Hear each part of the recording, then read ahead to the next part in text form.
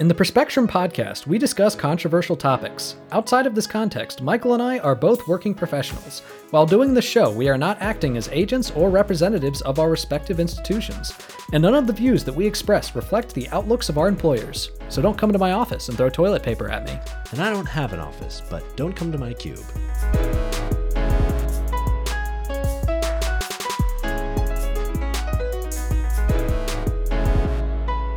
Welcome to the Perspectrum. I'm Nathan Seelove. And I'm Michael Bloom. And today we have an exciting episode. We're going to be talking about some of the fake scandals that the right-wing media has been trying to allege against Joe Biden, and also kind of compare and contrast that to some of the real scandals that they completely ignored under Donald Trump.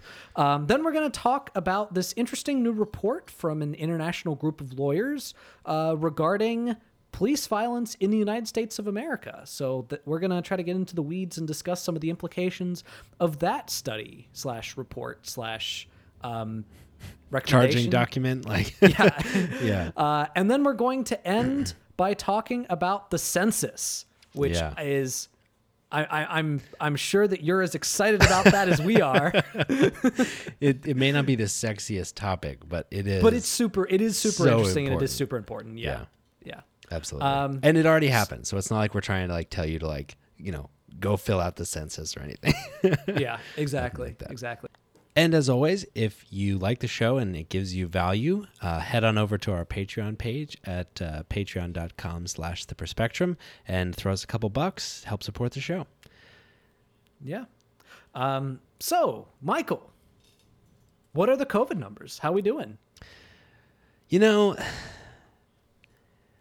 The thing about COVID numbers is that it's so hard not to be anchored by how bad things were a few months ago and realize that things are getting better. The trend is good, but things are really bad still.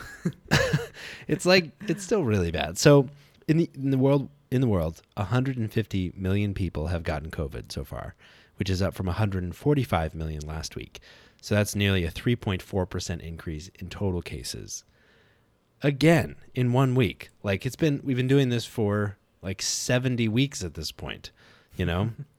And one of the main drivers of that is record-setting new daily cases coming out of India, which is basically leading their healthcare system to collapse. So where we're thinking about, we're past the second wave or whatever, we're on the downhill side of this, they're literally hitting a new wave of cases. So far, 3.16 million people have died from COVID, which is up from 3.08 million last week, which is about a 2.6% increase in total deaths. And so far, 14 doses have been administered for every 100 people in the world, which is up from 12 doses per 100 people last week. In the U.S., things are trending much better, but are still bad. So at this point, we've had 32.9 million people who've gotten COVID, which is up from 32.6 million last week. That's only a 0.9% increase, a week with less than 1% increase in total cases, which is awesome, except the problem is the base of that is 32.6 million cases. So that's still 300,000 new cases in 1 week in the U.S., where we're, doing a great job.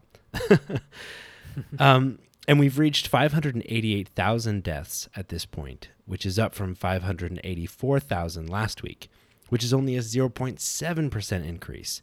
And so that's really small. And that's about 570 deaths per day, which is, relatively low compared to what we've seen for a lot of the pandemic. Still 570 dead people, though. Exactly. And that's still, if you annualize that, that's still 200,000 deaths per year, which is still the third leading cause of death in the United States behind cancer. Yeah. So, things really are getting better. We've got 43% of the population that has at least one shot, which is up from 41% last week. We've got 28% that's fully vaccinated, which is up from 26% last week, which, the week-over-week growth is not that much. And the fact that we're actually seeing some excess capacity and people skipping their second doses, which is like really worrying considering that those vaccination numbers are not nearly where we need them to be. But like, that's all great news, but still 570 new dead people, 300,000 new cases. Yeah. Yeah. Like And if this was this time last year, our faces would be melting, Yeah. And the way that we fight against this, as we keep saying, get vaccinated. Yeah. All right? Get vaccinated. Yeah. At this point, everybody's eligible. You can go on, you can sign up for an appointment, and you can get vaccinated. Do it. In the wise words of Alexander Hamilton, and I do paraphrase a little bit here, don't throw away your shot. That was for you, Jess. Wow, that's a great reference. Yeah, I mean, that's totally true. And the thing is, like, if you want things to get back to normal, don't just act like normal. Get vaccinated, be safe, and then things can actually be normal. Yeah. Yeah. Absolutely. Absolutely. Fortunately, one thing that has very much gone back to normal in terms of the new administration is that right-wing media has been coming up with every tiny little thing to criticize him about, even things that are just fabricated, that just plucked out of thin air. It feels like we're back in the Obama administration almost. Weird. Isn't that I wonder heartwarming? what that could possibly have in common with our current administration. It's a head scratcher. Remember that time that they threw that Fox News threw a firestorm when Obama dared to salute a troop with coffee in his hand? Like he was holding a cup of coffee and he saluted a troop. Yeah. And like Sean Hannity was on there like, wow, there's the president of the United States showing a lot of disrespect for our military. Yeah. It's like, there was the tan suit that they freaked out about. Oh my God. Because a president looking fly is un-American. Hey, I thought he looked good in the tan He looks suit. great. Yeah. Yeah. I mean, not that I give a shit how he looks. I care what he does, but, still, like, why is that a scandal? Yeah. So what's funny is I remember all of those fake scandals that they brought up when there were legitimate scandals that they could have brought up during the Obama administration. Drone striking children comes to mind. Yeah. But the problem is they're pro drone striking children. Like they're like it's like against their platform to rag on that. Yeah, exactly. They're war hawks. Yeah. So anyway, then came Trump, and the things that would normally set them off, like the time that he said, "Oh, John McCain isn't a war hero. You only think he is because he got captured. I like people that don't get captured," which is like, I mean, again, it is rhetorical, but it is super, like, it is super demeaning. And rhetoric is way more concrete than like he happened to be doing something else, or like wearing certain clothes, or like holding something in your hand. Like it's just Yeah. If Obama had said, "I'm holding this coffee cup out of disrespect for the troops," that might be something similar. Yeah. Or the time that he accidentally said that the trajectory for a hurricane might hit Alabama, and it turned out he was wrong. And instead of just being like, "Oh, sorry, I misspoke," or "Oh, sorry, I looked at a different projection," he altered a projection map with a Sharpie. Mm-hmm. Who does that? Who does that? So that touches on a funny thing. Like, so there was this scandal. So a while ago, Fox News, there was this whole big uproar about the fact that Biden hadn't done a press conference yet. So it had been 49 days until his first press conference. Like, okay, well, he's trying to roll out the solution to a pandemic. Calm the fuck down. Like, exactly. And secondly, and so after that, there was this whole big thing about the fact that he used notes during his press conference. So the New York Post had a headline, "New photos show cheat sheets used by Biden during his first press conference." And a contributor to Fox News was talking about how it was like ragging on him, saying that notes throughout the news conference often referencing them, at times appearing to read directly from them. And it's like, guys, they're operating in a Trump-adjusted world. Exactly. Where being prepared, caring about what's true, and making sure that what you say is true is a sign of weakness. Yeah. It's like, why can't you show true strength? Just say random shit off the top of your head. Yeah. That's what we do. Yeah. Like, yeah, no, that is completely, like, I mean, it's anti-intellectual to begin with. It's but intellectual it's is elite. straws. That's like the thing they're trying to connect is like it's not about what's true. It's about what's what you can, what it looks like, how you seem, exactly what you look like. It's all posturing. He seems prepared to me. All right, Donald Trump would just say random shit off the top of his head. He would make blatantly false statements. Mm-hmm. I didn't like that about him. No. And the fact that you did like that about him, that's why nobody trusts you. Yeah. That's why no reasonable person trusts you. So yeah, there was that fake scandal. There was also the fake scandal in which he was walking up to his airplane, to Air Force One, and he tripped a little. Well, that's the other thing. They're trying to push this they're really trying to double down on the president is old shtick. Yeah. Which, yeah, he is. Okay. Yeah. Okay.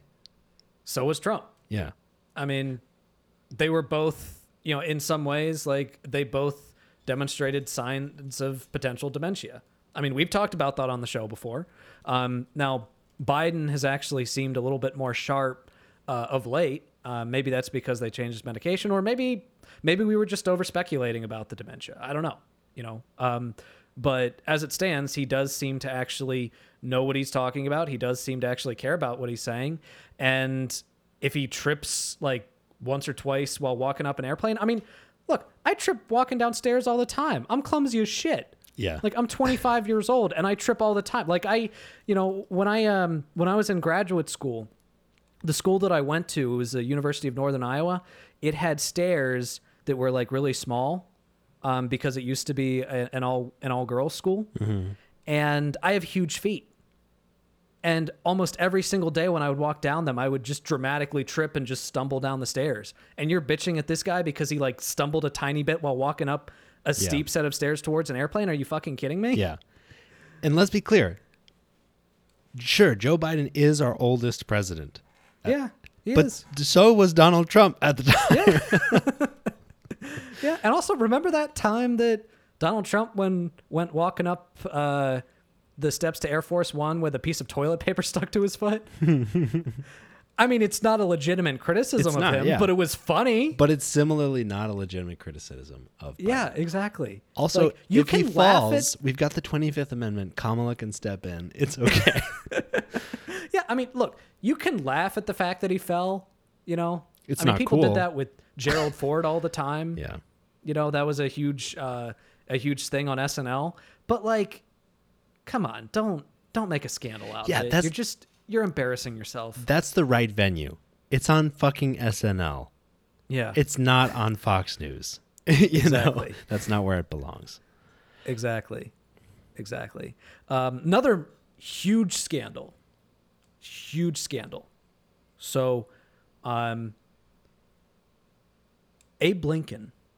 Mm-hmm. I'm calling him Abe Blinken, the Secretary of State. He made it so that embassies around the world, U.S. embassies around the world, were allowed to fly rainbow flags. Oh my God. Yeah. And it is very fortunate. We have brave leaders such as Newt Gingrich, who is the absolute embodiment of family values. A guy who cheated on his wife who was on her deathbed while he was simultaneously trying to impeach Bill Clinton for cheating on his wife, and then had to ultimately resign from his speakership because of it. So embodiment. God damn, that's sad. Yeah, I know. Jesus. Yeah. Newt Gingrich, not a good guy. He basically said that this was, quote, attacking people of traditional values. He said, quote, "Look, I think the left has decided they're going to try to push all the regular Americans into a corner where they either have to fight, in which case they'll be attacked by the news media, or they just have to cave and hide. Most people support gay marriage. Like, Yeah. what are you talking about? Yeah. Like, Also, Newt, I don't know if you know this, but gay rights, LGBTQ rights, it doesn't mean you have to be gay. yeah. It's not, you don't have to, it's not a forcing thing. You know what's kind of funny about this? I actually have met his half sister. Oh, really? While I was interning for the Human Rights Campaign, she actually worked there. She was actually one of the bigger members there. I don't remember. I don't know if she still works there, but I met her on the first day. She was like, "Yeah, we heard her last name," and I was like, and everybody's thinking, "Huh, Gingrich," and she's like, "Yep, that Gingrich. Thanksgiving is fun." Oh my God. I know. Just a side note, not super relevant, but super funny. Yeah. But again, just so not important to the function of those embassies, but potentially really important for sending a message to our, not only our allies abroad in which we have embassies, but also our internationally stationed service members and diplomats and things like that. It's one of those things where the Republicans are making a fake big deal out of it when it can be a really positive thing for, the groups to whom it's meant to send a message. Yeah. And to be a bastion of LGBTQ rights around the world. Yeah. Where, they're LGBTQ people are disproportionately targeted. Yeah. Yeah. Yeah. I mean, it's like you're making the Biden administration sound cooler than it actually is. Yeah. I mean, by criticizing them for stupid things like this, you're making them sound cooler.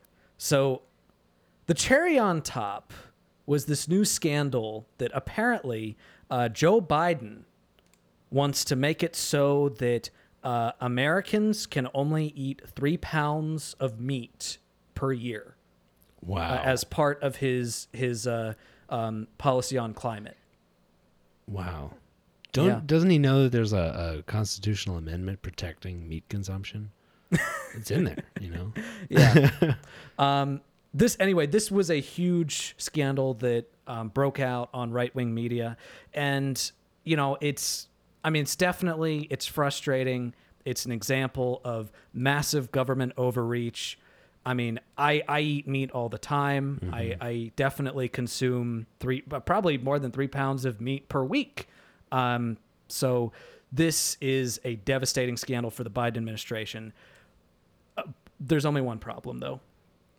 It is complete and utter horseshit. Duh. Yeah, fucking. It doesn't. Duh. Even, it takes no thought to know that is absolutely fake. Yeah. So this originated by some remarks that Joe Biden gave for a bunch of there was this climate summit. It was called the Virtual Leaders Summit on Climate that he had with multiple different world leaders. Which, by the way, he also got criticized on Fox News for not having an American flag in the background. So, another side scandal. So now he's responsible for decor, too? What does Kamala even do? Good Lord. Oh, God. It's just a 2-person show up there, and he's pulling all the weight. Yeah. But anyways, so in it, he said that he had a goal for cutting carbon emissions in half by 2030. Now, there was a study that was released in 2020 by the University of Michigan that suggested a possible avenue for cutting emissions in half would be to reduce dietary meat consumption by 90% among all Americans, which would be approximately the equivalent of basically every American eating 3 pounds of meat per year. Yeah. So, Yeah, because meat and meat production and animals and like animal products are a huge source of Yeah. greenhouse gas emissions. Like, yeah. just flat out, it is a choice that every person has to make. So no, I feel like that's a can of worms we shouldn't open right now. But anyways, the important point is this was a study that just suggested that as a potential avenue. All right, and this was completely independent of what Joe Biden had said, because this study came out months before Joe Biden even suggested this.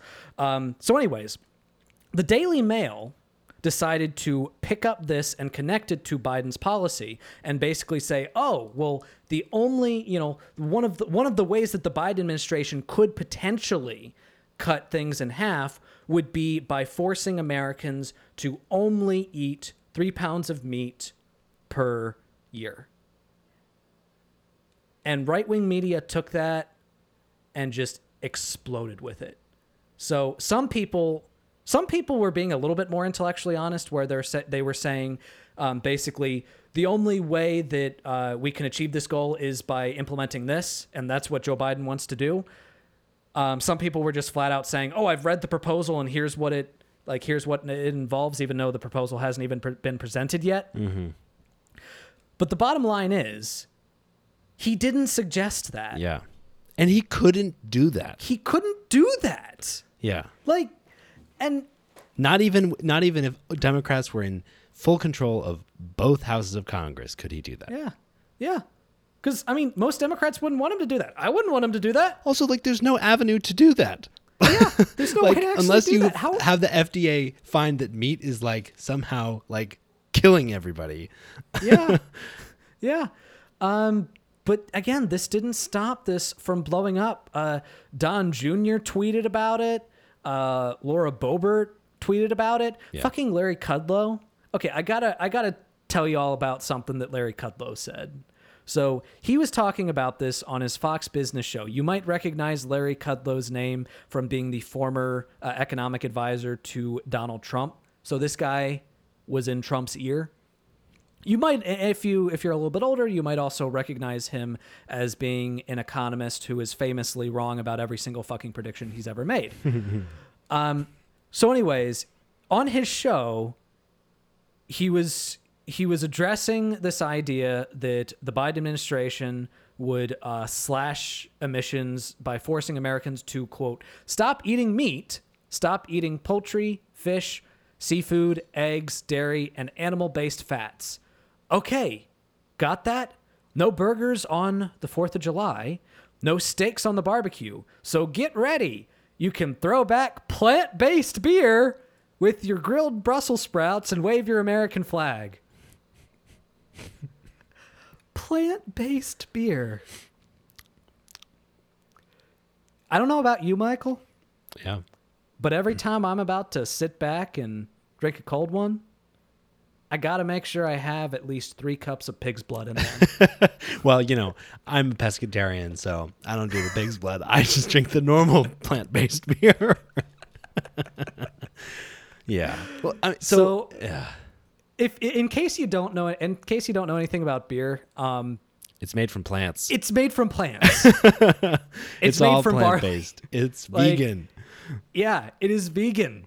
Yeah. And this guy was a fucking economic advisor to the president. Yeah. I'm not okay. I to be clear, I guess you don't need to know basic information about beer in order to do your job as an economic advisor. But come on, you're in your 70s, man. Yeah. How could you be that stupid? He thought beer was like a protein shake this whole time. I guess so. God, he was probably counting that in his caloric intake. He was like, oh well, got my protein for the day. So yeah, that's the thing. They took these random disparate things as conspiracy theorists are often doing, and is now making its way more and more into the conservative right-wing media mainstream. they're taking these random things, calling them a liberal conspiracy or like a liberal scandal, bundling them together, and then trying to convince people that they are connected. Yeah. And it's like they're doing it again and again and again. And it's all because the only thing that they have to offer, as we've reiterated so many times on this show, is fear of the libs, weakness of the libs. The libs being the party of that you don't want to be associated with, that are ruining everything. Because there are legitimate problems with the Biden administration. There were legitimate problems with the Obama administration. There were a hell of a lot of problems with the Trump administration. And but they're not here on a good faith basis to like make the country better. There's no moral equivalency in the way that they report news versus other outlets. They're literally just grasping at straws to try to blow things out of proportion, to literally make up fake information in order to try to sell this liberals are ruining America narrative. Yeah. And it works on like 30% of the country. Yeah. I love how liberals were simultaneously a scary, terrifying force that is coming to destroy your way of life. Mm-hmm. And at the same time, we're also snowflakes. Well, but that's the thing. Like, it is not what they're contending is that it's not only it is our snowflakeness that is ruining everything. They're trying to make the argument that like it's our weakness that's making the country weak, which is taking the backbone out of our economy. It's all of these like strength-based metaphors that they use to try to say that liberals, and literally it means that they can say that when liberals try to save people's lives, when we try to get people to wear masks so that people live, we are being a bunch of weak people that want to like keep people alive. And the thing is, I think there are some people that genuinely like this stuff because they think that it makes liberals mad. Mm-hmm. And okay, I would say that you could say that liberals are mad when they see this, but for me, it's more like I just cringe in embarrassment for how stupid you're being. Yeah. Like I feel like empathetic cringe for you because these arguments, these fake scandals are so stupid that it just makes me feel for you. It makes me feel bad for you. And here's the other thing. We're not going to pretend that Joe Biden has been this bastion of truth and, savior of the people. There are plenty of legitimate scandals that you can bring up, legitimate issues with him that you can bring up. I mean, the first thing that comes to mind is the fact that he ran on getting back into the Iran nuclear deal. Mm-hmm. And then he backtracked on it saying, oh, well, I'm just going to wait until Iran agrees to get back into it, and then I'm willing to negotiate. Dude, the United States is the one that violated the deal in the first place. Yeah. Why would they get back into the deal without any assurances from us? Like, also, that makes no sense. From Iran's perspective, you don't start a negotiation by having already given away everything that you're negotiating. Like, yeah, exactly. Yeah, you did a offensive attack on Syria. Like that should have been a major scandal. Mm-hmm. The fact that there is effectively child separation happening at the border right now. That should be a major scandal. Mm-hmm. We've talked about it on the show. The fact that he backtracked on his fight for a $15 an hour minimum wage, and just kind of abandoned it, like that should be a major criticism. The fact that he went from first off, he went from dissing Medicare for all because all we need is a public option. A public option is great. And then as soon as he got in office, he completely abandoned that. And now it's, let's just expand Obamacare a little bit. Yeah, that should be considered a big scandal. Yeah. Oh, but you don't want to talk about that because you agree with that stuff. You like that stuff. And that right there is why you have to grasp at straws. Because the actual problems with the Biden administration, the ways in which he's actually hurting the United States, or at least not taking important steps needed in order to improve the country, those are things that you're with him on.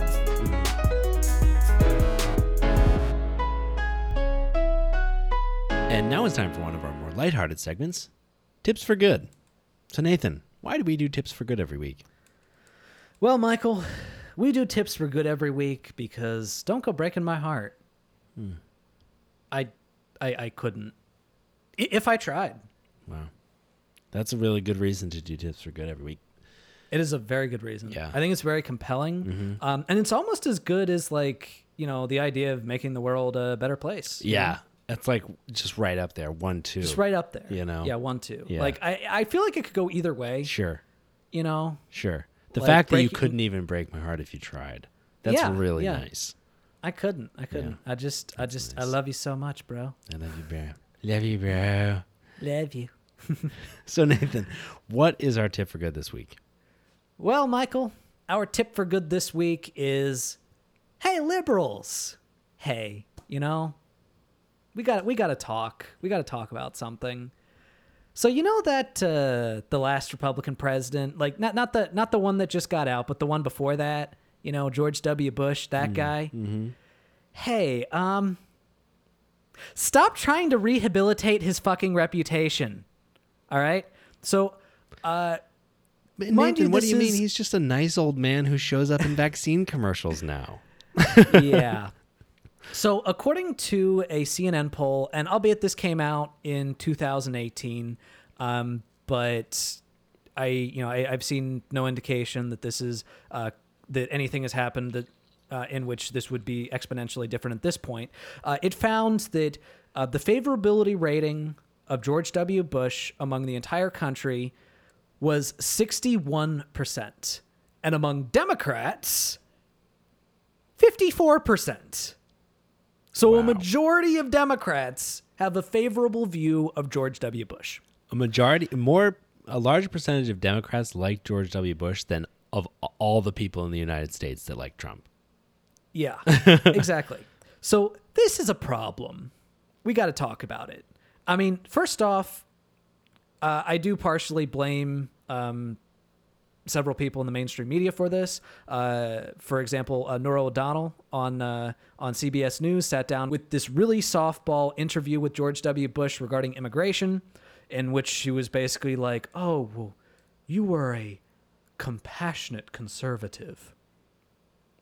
And he's like, yeah, I really believe in that compassionate conservatism stuff. So let's talk a little bit about George W. Bush's compassionate conservatism. Let's not forget about the fact that this asshole lied us into the Iraq War, which killed approximately 4,600 U.S. troops and minimum 184,000 civilians. Minimum 184,000 civilians. All right. On top of that, his administration passed the Patriot Act, which basically made it so that they could lock up suspected terrorists without any trial in Guantanamo Bay and just torture the shit out of them without any form of due process. In fact, the former chief of staff to the Secretary of State, Colin Powell, Lawrence Wilkerson, actually directly said in 2009 that there were still innocent people there, that many of the people that were there ended up being innocent, and some had been there for like 6 or 7 years. And he said that basically there was standard policy for them to just quote, "We need to lock these people up in high security prison like the one in Colorado, forget them and throw away the key. We can't try them because we tortured them and didn't keep an evidence trail." Oh my God. They tortured innocent people, didn't even leave an evidence trail, and just kept them locked up. That was the Bush administration. All right? He was a terrible president, a terrible human being. You could argue that he was a puppet, but I don't accept that as an excuse. What he did with in his administration was a crime against humanity. He is a war criminal. He deserves to be in prison for what he did. And the left-wing party should not rehabilitate his reputation. All right? He does not deserve to be rehabilitated. He deserves to be scorned at every single opportunity. And honestly, the only reason why people are trying to rehabilitate his reputation is because he was critical of Trump a few times. Mm-hmm. Look, the only time that I had warm feelings towards Trump was when he was criticizing George Bush. Like the few times that he criticized George Bush for the Iraq War. The only times that I actually appreciated him talking. Like, do not rehabilitate this asshole's reputation. Yeah. Be more like Trump and criticize George Bush. Exactly. So that's tips for good.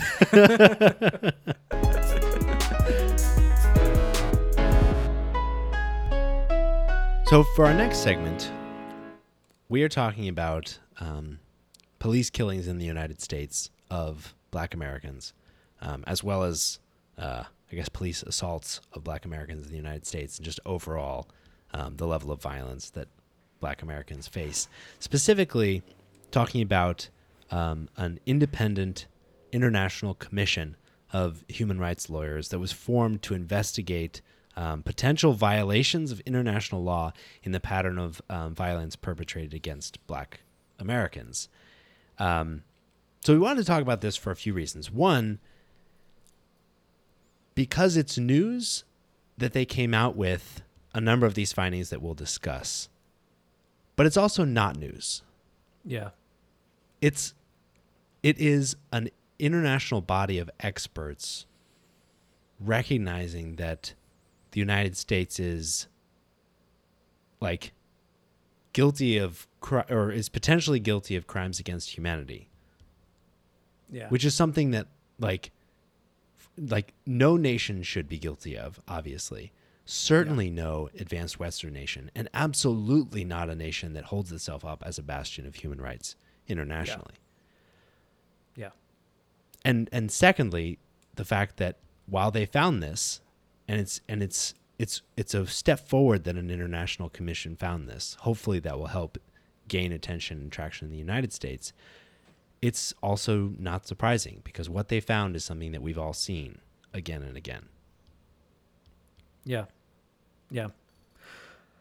I mean, it's kind of like it's almost validating. Yeah.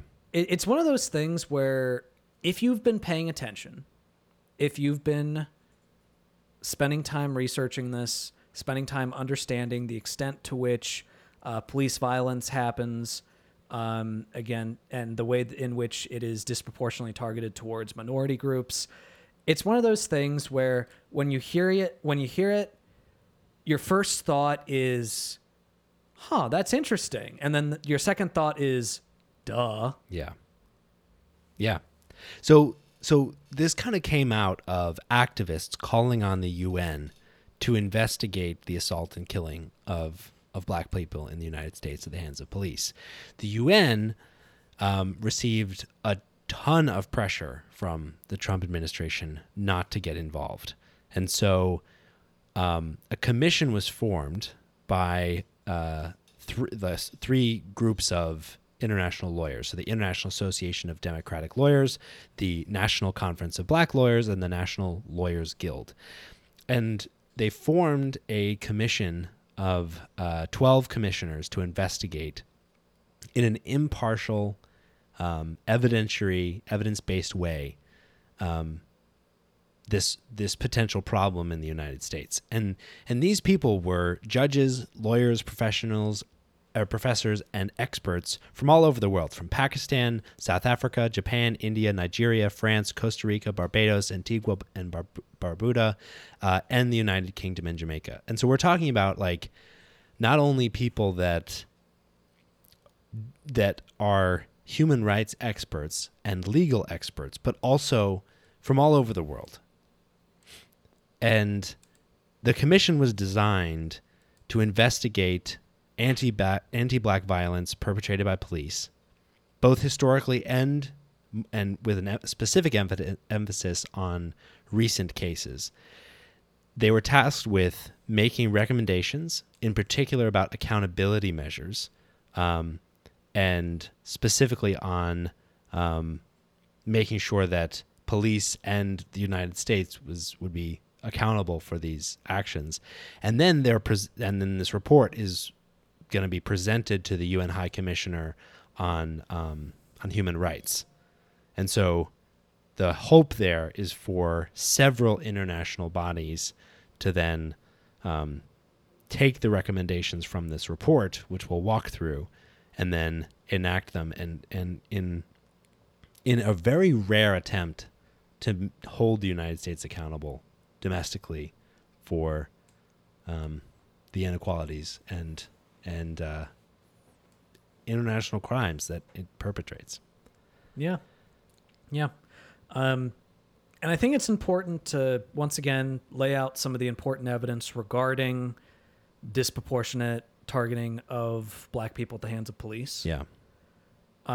So I know that I've given statistics like this in the past, but we do actually have a nice update. There's an end-of-year report from mappingpoliceviolence.org, which is a very comprehensive database that tries to collect information on every single instance of police killing an individual. So last year, 1,100 people were killed by police. Of those, 80 of them were unarmed, which, I mean, that's 80 too many. Yeah. And I mean, they're wait, how many was the original number? 1,100. Yeah. I mean, it's 1,100 too many. No. I was specifically referring to the people that had been that were unarmed. Yeah, I know. And I'm saying police shouldn't kill people. Well, I mean, if the person is legitimately threatening another person and it's the only avenue, then but it's very loosely. Yeah, and it's an obvious case when they're unarmed. Yeah. It's a very obvious case when they're unarmed. And also, even when they have, a knife, in most countries, they're still taught to do de-escalation. Mm-hmm. Even when they're armed with a knife, they're taught to try to de-escalate it and to do everything you can in order to prevent the situation from ending in death. Mm-hmm. So in that regard, I would say that is a problem with the way we train police, not necessarily with individual police, but it's definitely very easy to look at 80 cases of unarmed people being killed by police and just say that is not okay. Mm-hmm. By the way, also, let's not forget that of the people that were armed, several of them, many of them were actually in a vehicle. So 85 people who were killed by police had a vehicle, and that counted as a weapon. So this could also potentially mean if they're just driving away, that's still considered them having a vehicle. So or having a weapon. So that's counted in there as well. But anyways, let's look specifically at the 80 cases in which people were killed by police. So of those 80 cases, 36% of them were black versus 38% of them that were white. Now let's remember, black people make up 13% of the entire population of the United States. And among unarmed people that were not alleged to be threatening, 36% were black. And if we're just talking about unarmed, that's 35%. Again, versus 13% of the entire population. You are significantly more likely to be killed by a police officer, even if you're unarmed. And unthreatening. If you are black. And unthreatening if you are black. Yeah. That is an absolutely insane statistic. And also, let's look at the difference between all killings by police. So among all killings by police, black people make up 27% and white people make up 48%. Now remember, if we're talking about unarmed, it's 35%. That's a significant difference. So even if you are potentially armed, you are more likely to be killed by the police if you're black. But even if you're not armed, that number shoots up like crazy. Yeah. Yeah. Because they're so much less likely to kill other people who are unarmed. Yeah. Yeah. Exactly. So, yes, this is a problem. Yeah. Yes, this is like you might think like, oh, well, 80 people out of, the entire country. I mean, that's not that much. But we are talking about extrajudicial killings. Yeah. We are talking about murder. Mm-hmm. And furthermore, of all of the cases that we talked about, only 16 of them resulted in the officer being charged with a crime. 16 of them. That's like 1%. Mm-hmm. That is insane. And again, and that's an improvement. You're talking, yeah, that's a fucking improvement. The fact that anybody's being charged is an improvement. This is why last week we talked about how the charging of Derek Chauvin in the George Floyd case was, it was good. Mm-hmm. It's what needed to happen, but it is not the reform that we need. Yeah. Because you still have, again, if we're talking about unarmed cases, or if we're talking about instances in which a police officer shot somebody in a car, of all of the cases of a police officer shooting somebody, only 16 of them resulted in them actually being charged with the crime. Yeah. Yeah. Like, that is completely insane. Furthermore, let's not just focus on the ones that result in someone dying. All right? I mean, that's very important, but let's not just focus on that. Let's also focus on the ways in which there are practices in which police officers are able to harass people of color. Yeah. So one of the things that's mentioned in this report is the stop and frisk policy. So in 2011, when the stop and frisk policy in New York was at its height, 88% of the people that were stopped were innocent. 53% were black and 34% were Latinx. Only 9% were white. And in the most recent statistics, so it's the practice is no longer acceptable. But in the last year that it was recorded, in 2019, 66% of the people that were stopped were innocent, 59% were black, and 29% were Latinx. And again, only 9% were white. Mm-hmm. And that was in 2019. Now, it was significantly less stops, but still, yeah, it is a clear instance of abuse of power targeted towards minorities. It's not just about the ones that result in death. It's about the ones that result in people being harassed, having their human rights violated by those that they are supposed to look up to and rely on for protection. Yeah. And that is why this report could not come soon enough. Yeah. I think all of those points are a huge reason why this report is so valuable, because it's not just about, it is about killings, but it's also about the overall pattern of violent victimization of black people at the hands of police, and the disproportionate and unequal application of laws that we have in this country. It specifically emphasizes that we essentially have two systems of justice, one for white people and one for black people. So it calls out specifically that under the color of law. So remember, when a police officer takes an action, they are taking action, they are representing the laws of their state and their nation and our society. Like, they are acting under the color of law, which means that those people should have a redress not only with the police officer, but also their government. So under the color of law, black people are targeted, surveilled, brutalized, maimed, and killed by law enforcement, and there's almost no accountability. Specifically, like 16 out of 1,100, 16 officers out of 1,100 cases of killings were charged. And that's killings. Like, disproportionate stops by police should be similarly examined, Yeah. similarly tracked. Because the problem is structural racism within our legal system and policing systems. And so after this commission heard from testimony from family members, attorneys, activists, and experts, they found that the laws and police practices in the U.S. don't comply with the human rights obligations of the United States. So things like violating their human rights, like life, security, freedom from torture, freedom from discrimination, access to remedies for violations of their rights, fair trials, presumption of innocence, treatment with like humanity and respect, all are human rights.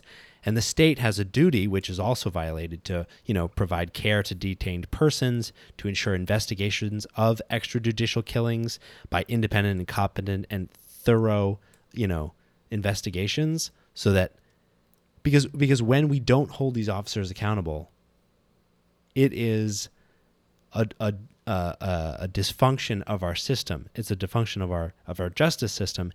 And let's step back from the United States here. If we were looking at extrajudicial killings by police in like a third world nation, we would immediately call it corrupt. We'd immediately call it evil. But because it's the United States, we think that those things can't happen here. Yeah. So ultimately, the commission found that they have a prima facie case against the United States for crimes against humanity, which warrants an investigation by the International Criminal Court for the crimes of murder, severe deprivation of physical liberty, torture, persecution of people of African descent, and other inhumane acts. Like, this is, and ultimately these recommendations will also go to the UN High Commissioner of Human Rights.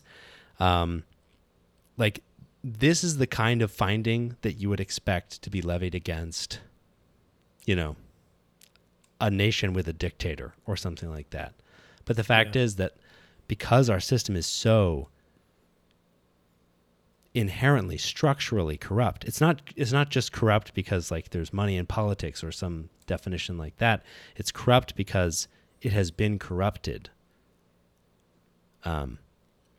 by like structural racism.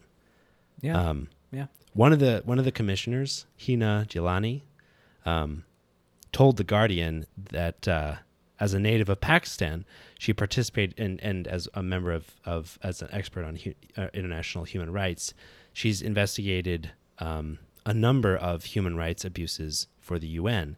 And she said that, quote, "Even I found the testimonies we heard in the U.S. extremely distressing. I was taken aback that this country, which claims to be a global champion of human rights, itself fails to comply with international law." Yeah. And if you're still not convinced that the United States has institutional and structural racism, I'll point out one statistic and ask a question. One more statistic and ask a question. According to census.gov, 18.8% of black people are below the poverty line versus 7.3% of white people. So my question to you is, why is that? Yeah. Because there's only two potential explanations for that. Number one, because there's something genetically, culturally, or inherently inferior about black people. And if you believe that, congratulations, you're a racist. Or number two, it's because there is structural and institutional racism against black people. Now, a lot of it, you might argue, is a continuation of a cycle of poverty that started out with slavery and then with Jim Crow. But that doesn't change the fact that black people are disproportionately economically disadvantaged in this country. And again, the only explanation for that, if you are not a white supremacist, is that there is structural and institutional racism that is holding them back. And the thing is, when that structural inequality that holds them back and keeps black people in poverty is then imprisoned because people who are impoverished turn to lives outside the law at a higher rate. Like crime is most highly correlated with poverty. So when we then start to criminalize poverty, imprison people like at a much higher rate when they are poor, then we are then criminalizing blackness as well. Like the fact is that it's not a complicated argument, and unless you're willing to say black people are just different, in which case you're both wrong and evil, then we have to do something about this. And there's just no counter argument that has any ground to stand on.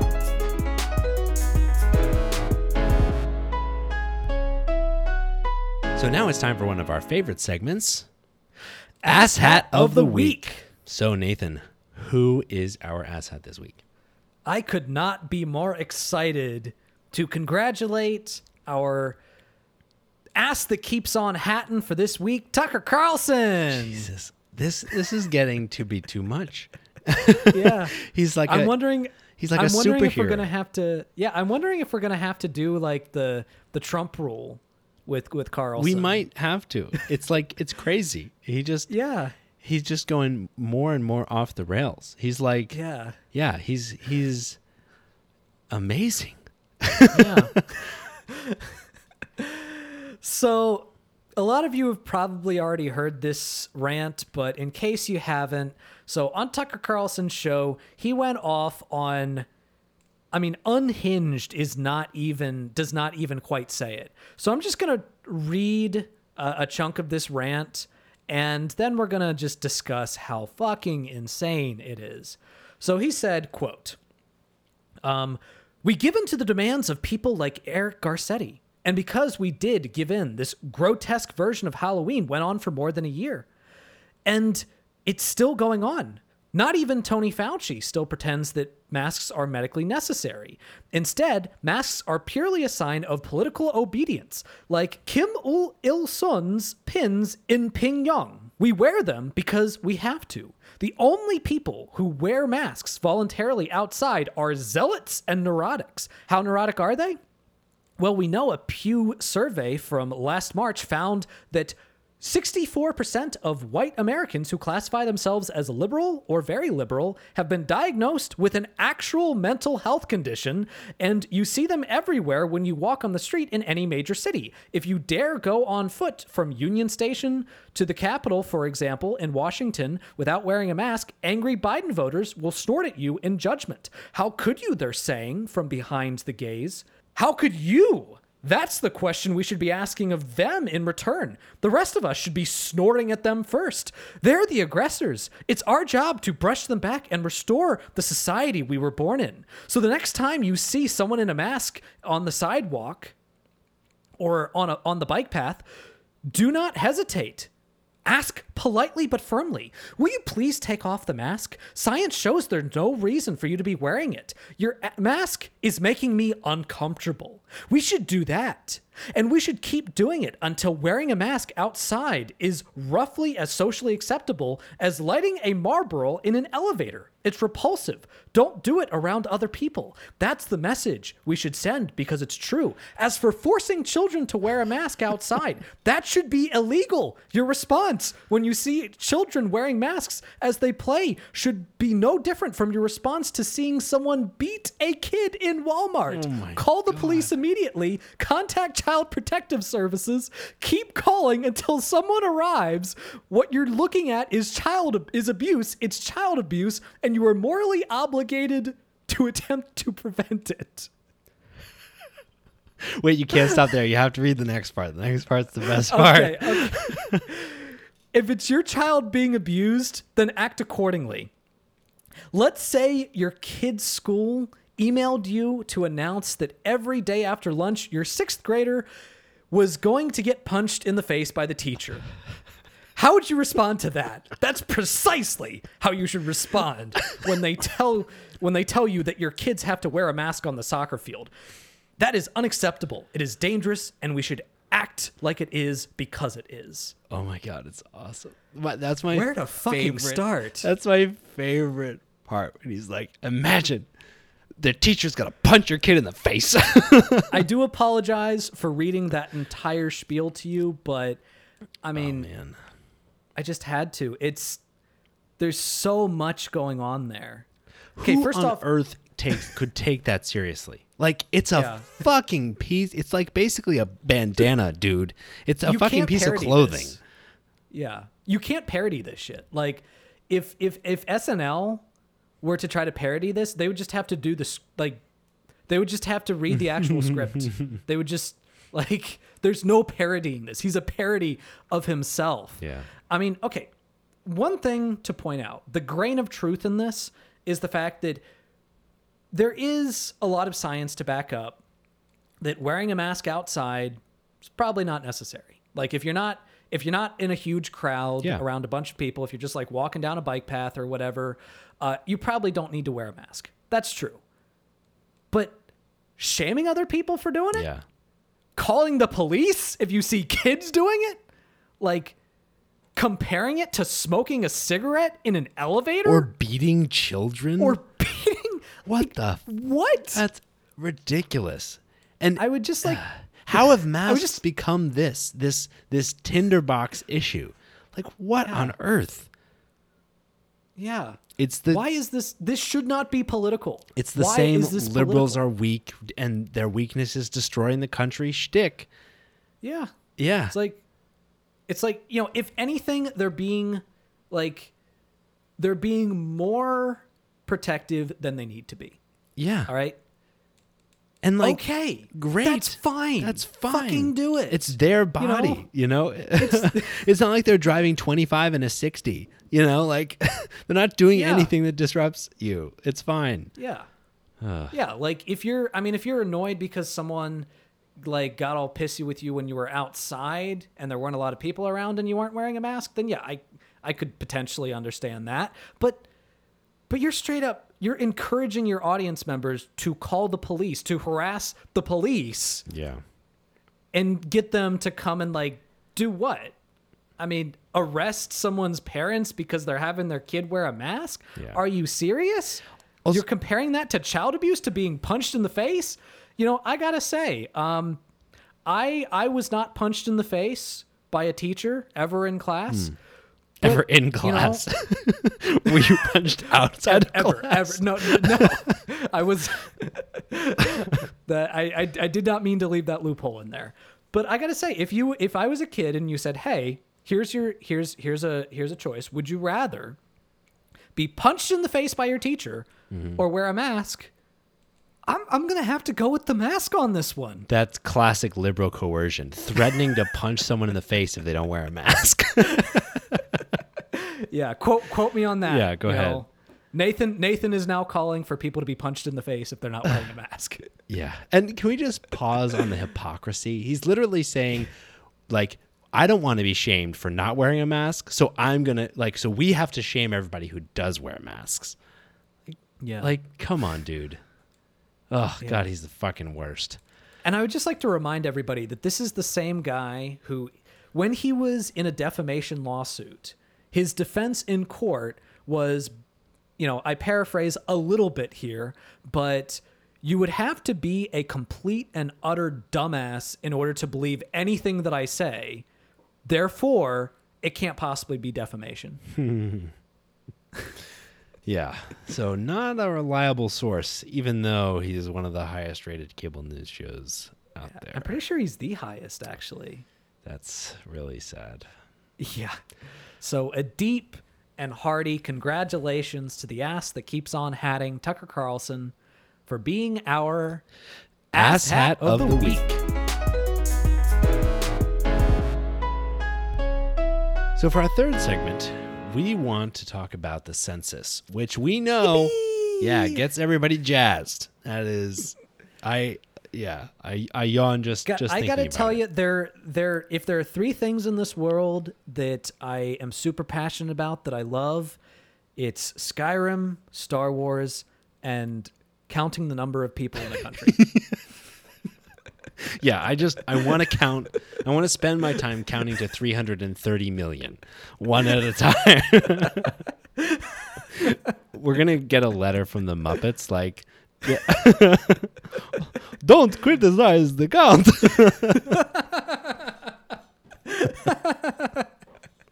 That was a really good count voice. Thank you. All right. So So- let's talk about why the census is so important. There's definitely a lot of very like easily describable ways in which the census affects your life and a Yeah. lot of easily quantifiable ways. Number one, the census determines how representation is going to be proportioned. So I'm sure that you are all familiar with the number 538. Some of you might actually not know the significance of the number 538. Like why is there a website that's called 538? So 538 is the total number of votes in the Electoral College. So that is the 435 House members plus 100 senators plus 3 electoral votes from Washington, D.C. So the proportionment of those electoral votes are heavily based on the number of House seats that are in each state. Yeah. So the House seats in each state are based on the population of each state. So when there's a population shift, there's a shift in the representation. So how did that impact, or what are the results of this census with regard to House seats? Yeah. Michael. Yeah. So I definitely like that point is huge. Like literally the census affects our representation in our democratic republic. It also affects $1.5 trillion in federal funding and how that's divided up. So like there are so many ways in which how many people are around affect you. And not only does the accuracy of the census matter, but it's really important for us to know how our population is changing and growing. So that's the other reason why we should care about this, because not only is it used for like economic forecasts and stuff, but population growth is really important and significant in a lot of ways. So this census specifically had some pretty crazy findings about our population change, which we'll definitely talk about a little bit. But to your question, Nathan, about how our electoral map and representation has changed because of this census, the answer is not good.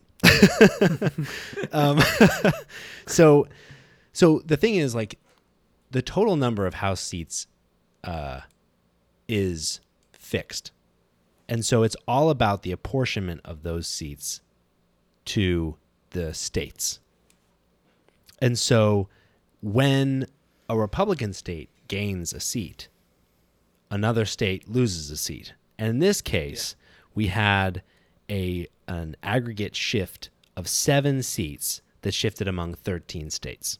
So Democrats lost a representative and an electoral vote from California and New York, which are both Democratic strongholds and consistently go for Democrats, which is bad, right? And we all also like states with Democratic governors that voted for Biden, so ones that, could potentially still be Democratic in the future, also lost seats. So Illinois, Michigan, and Pennsylvania all lost seats and electoral votes. So their electoral influence was all decreased. Oregon and Colorado, both, or at least in Oregon's case, reliably blue. Colorado has been trending blue and been pretty consistent for the past few elections. Both gained a seat each, which is good, but, that doesn't compare to the 5 seats that were lost for states that went Democratic in this past election. Yeah. Then on the Republican side, Florida, North Carolina, both gained a seat, and Texas gained 2 seats. So all and also three, Montana gained a seat. Yeah, and Montana gained a seat. All three of those and Montana are pretty reliably red. Yeah. Now, Ohio and West Virginia each lost a seat, which, is fine, but still we're seeing that, overall Republicans gained representation in Congress and in the Electoral College. And, to put that in a little bit of perspective, if Biden and Trump reran this election, all got the same states right now, given the new representation, it would only shift 3 electors from Biden to Trump, which is, not that bad. But in a close election, that could make all the difference. Also, one thing that I found really interesting that emphasizes the importance of having an accurate census is the fact that if New York had 89 more people, it would have received another seat. Yeah. Which I find that amazing. That's really, really 89 people out of 20 million people in New York City or in New York State. And 89 people made the difference between that and that's. I blame Taylor. Why didn't he get out there and find 89 people? No, It's all of us. It's all the people that don't live in New York that are really the problem. So that's like the obvious change. So the thing is that that's not quite as bad as it could have been. Like the expectation was actually that Florida was going to gain 2 seats and Texas was going to gain 3, which would obviously have been worse. Yeah. Although I would like to point out that Texas has been trending more blue, and there has been some speculation that 2024 could be the year that it turns blue. Sure.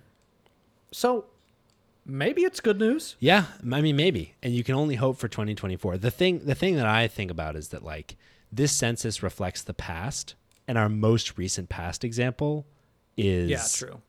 Or reflects the past and affects the future. So our most recent past example is that those people that were in Texas when they were counted went for Trump. Yeah. No, that's a good point. Yeah.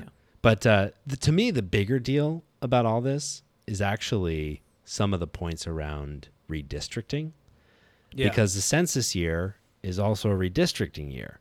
And that's potentially a much bigger deal than just the change in the count of people. So obviously, like, local, like state commissions control redistricting. So there are, like, some states have their state houses, have committees that do it. Others have independent commissions. But right now, the GOP controls way more state houses than Democrats. And overall, they control more state houses in states where the state houses control the redistricting. Whereas, like, in Oregon and Colorado, where we picked up seats, in Colorado, it's an independent commission. In Oregon, the Democrats have said that they're going to share, like, committee seats equally with Republicans so that the Republicans don't stop up the process. Yeah. Which, I mean, that's good because you're trying to prevent gerrymandering. Yeah. And I will say that, like, gerrymandering is more a Republican issue than a Democrat issue, Sure. but it still happens with Democrats. I mean, look at Maryland. Like, Maryland is heavily gerrymandered for Democrats, and that's wrong. I don't care that it helps Democrats. It's wrong. Yeah, I totally agree. I completely agree that gerrymandering is wrong. We should fix it. It is a problem for both parties. The thing I look at right now, though, is, like, if I want it to be an issue that gets fixed, not an issue where we hand all the cards to Republicans.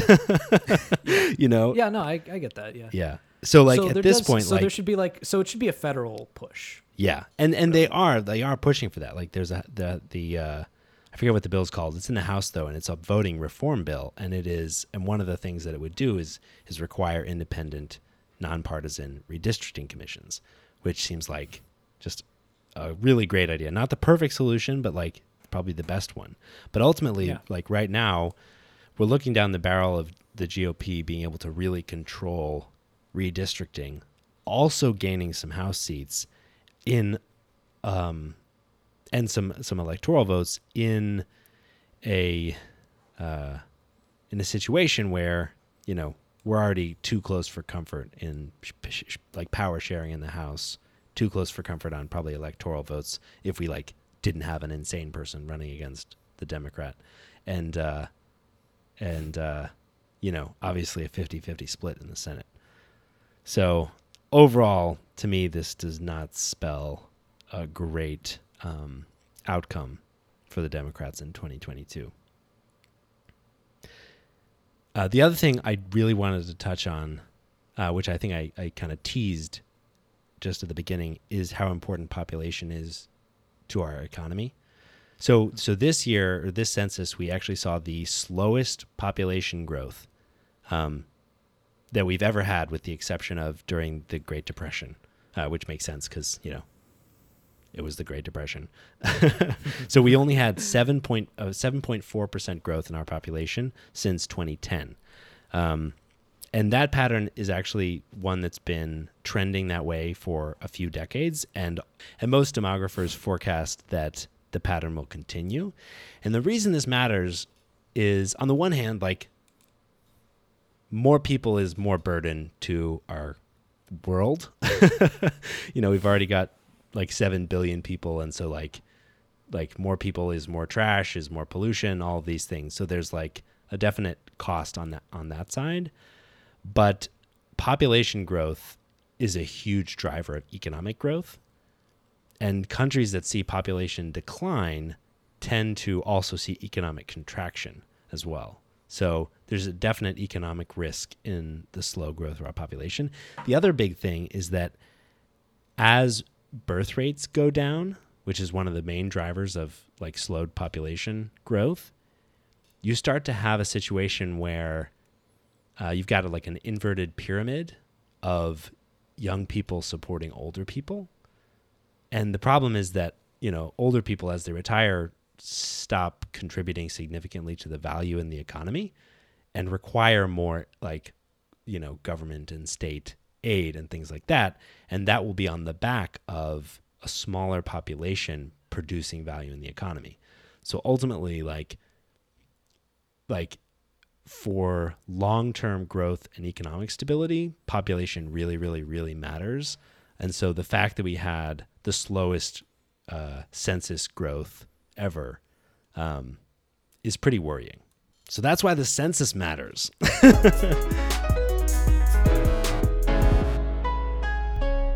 And now, to finish up our episode, as usual, we'll end on our highlights. So Nathan, what's your highlight this week? My highlight this week is the fact that I am finishing up my semester. I only have a few more classes left. One of my classes is already done. I just need to get some grading in, and then I am officially on summer. And I'm excited for that. That is awesome. Dude, congratulations. That's amazing. Yeah. What about you, bro? What's your highlight? For me, my highlight is that I am getting my second dose on Friday. And I'm super excited to be sick on Saturday. It's just going to be so good. Yeah, good luck with that shit, bro. Yeah, I appreciate it. And with that, thank you so much for listening to The Perspectrum, and you'll hear from us again next week.